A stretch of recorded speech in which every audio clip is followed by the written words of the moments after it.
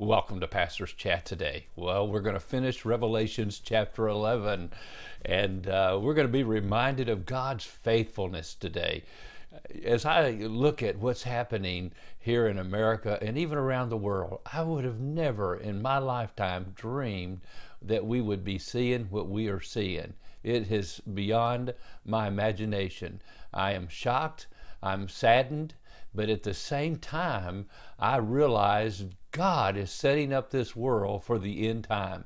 And as I'm studying the book of Revelation with you, and as we're looking at the contents of this book, and even though it's a great time of judgment upon this earth because of God's wrath being poured out upon it, just before he comes to set up his kingdom, I'm telling you, my friend, I'm encouraged.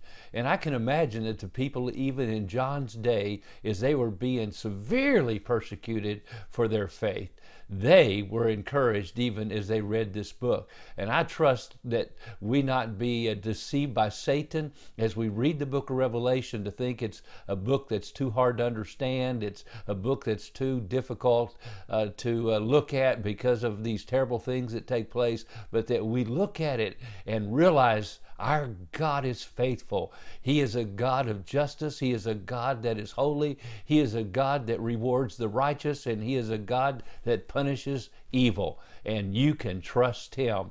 And if you are trusting him and living for him, you have nothing to fear. Well, that's what we're looking at in verse 18 and 19. We're going to finish the book. Verse 18, the nations were angry, and your wrath has come.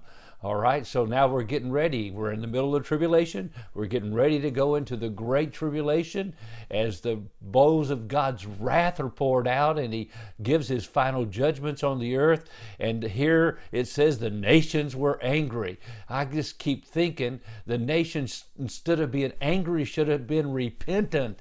They should have been turning to God. They should have been asking for mercy, but they're angry. Isn't that amazing? Sometimes the people that you love the most want to help the most, and you're there for them, and you're extending mercy to them when they see the righteousness of the people that really love God. They get angry. They feel condemned, and they react it with anger. And so here the nations were angry. Your wrath has come, and the time of the dead that they should be judged.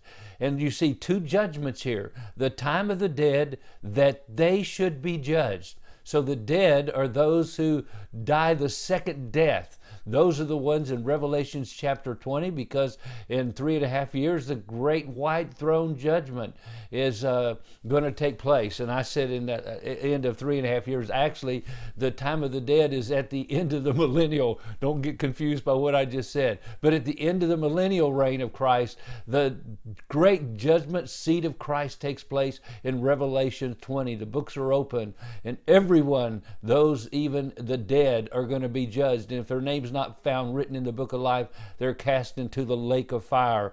And then he says, and that you should reward your servants, the prophets and the saints, and those who fear your name, small and great, and you should destroy them who destroy the earth. He's talking about the earth dwellers who worship the earth, but they don't realize it. At the same time, they're destroying God's creation.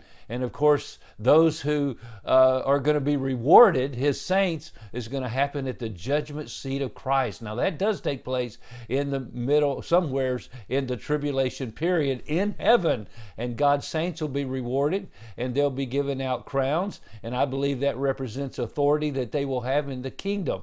And so he will reward his saints. And so just mark it down. God's in charge. He punishes the evil, and he rewards the righteous. Then the last verse, then the temple of God was open in heaven, and the ark of his covenant was seen in the temple. And here we were reminded of God's faithfulness, the ark of the covenant. It reminds us of God's covenant with his people, that he's faithful to always give and keep. Now we notice This Ark of the Covenant, of course, has the mercy seat on it. Inside of it is the law, and the cherubims are over the top of it, and the blood was sprinkled on the mercy seat in the Old Testament, reminding us of the sacrifice that had to be paid.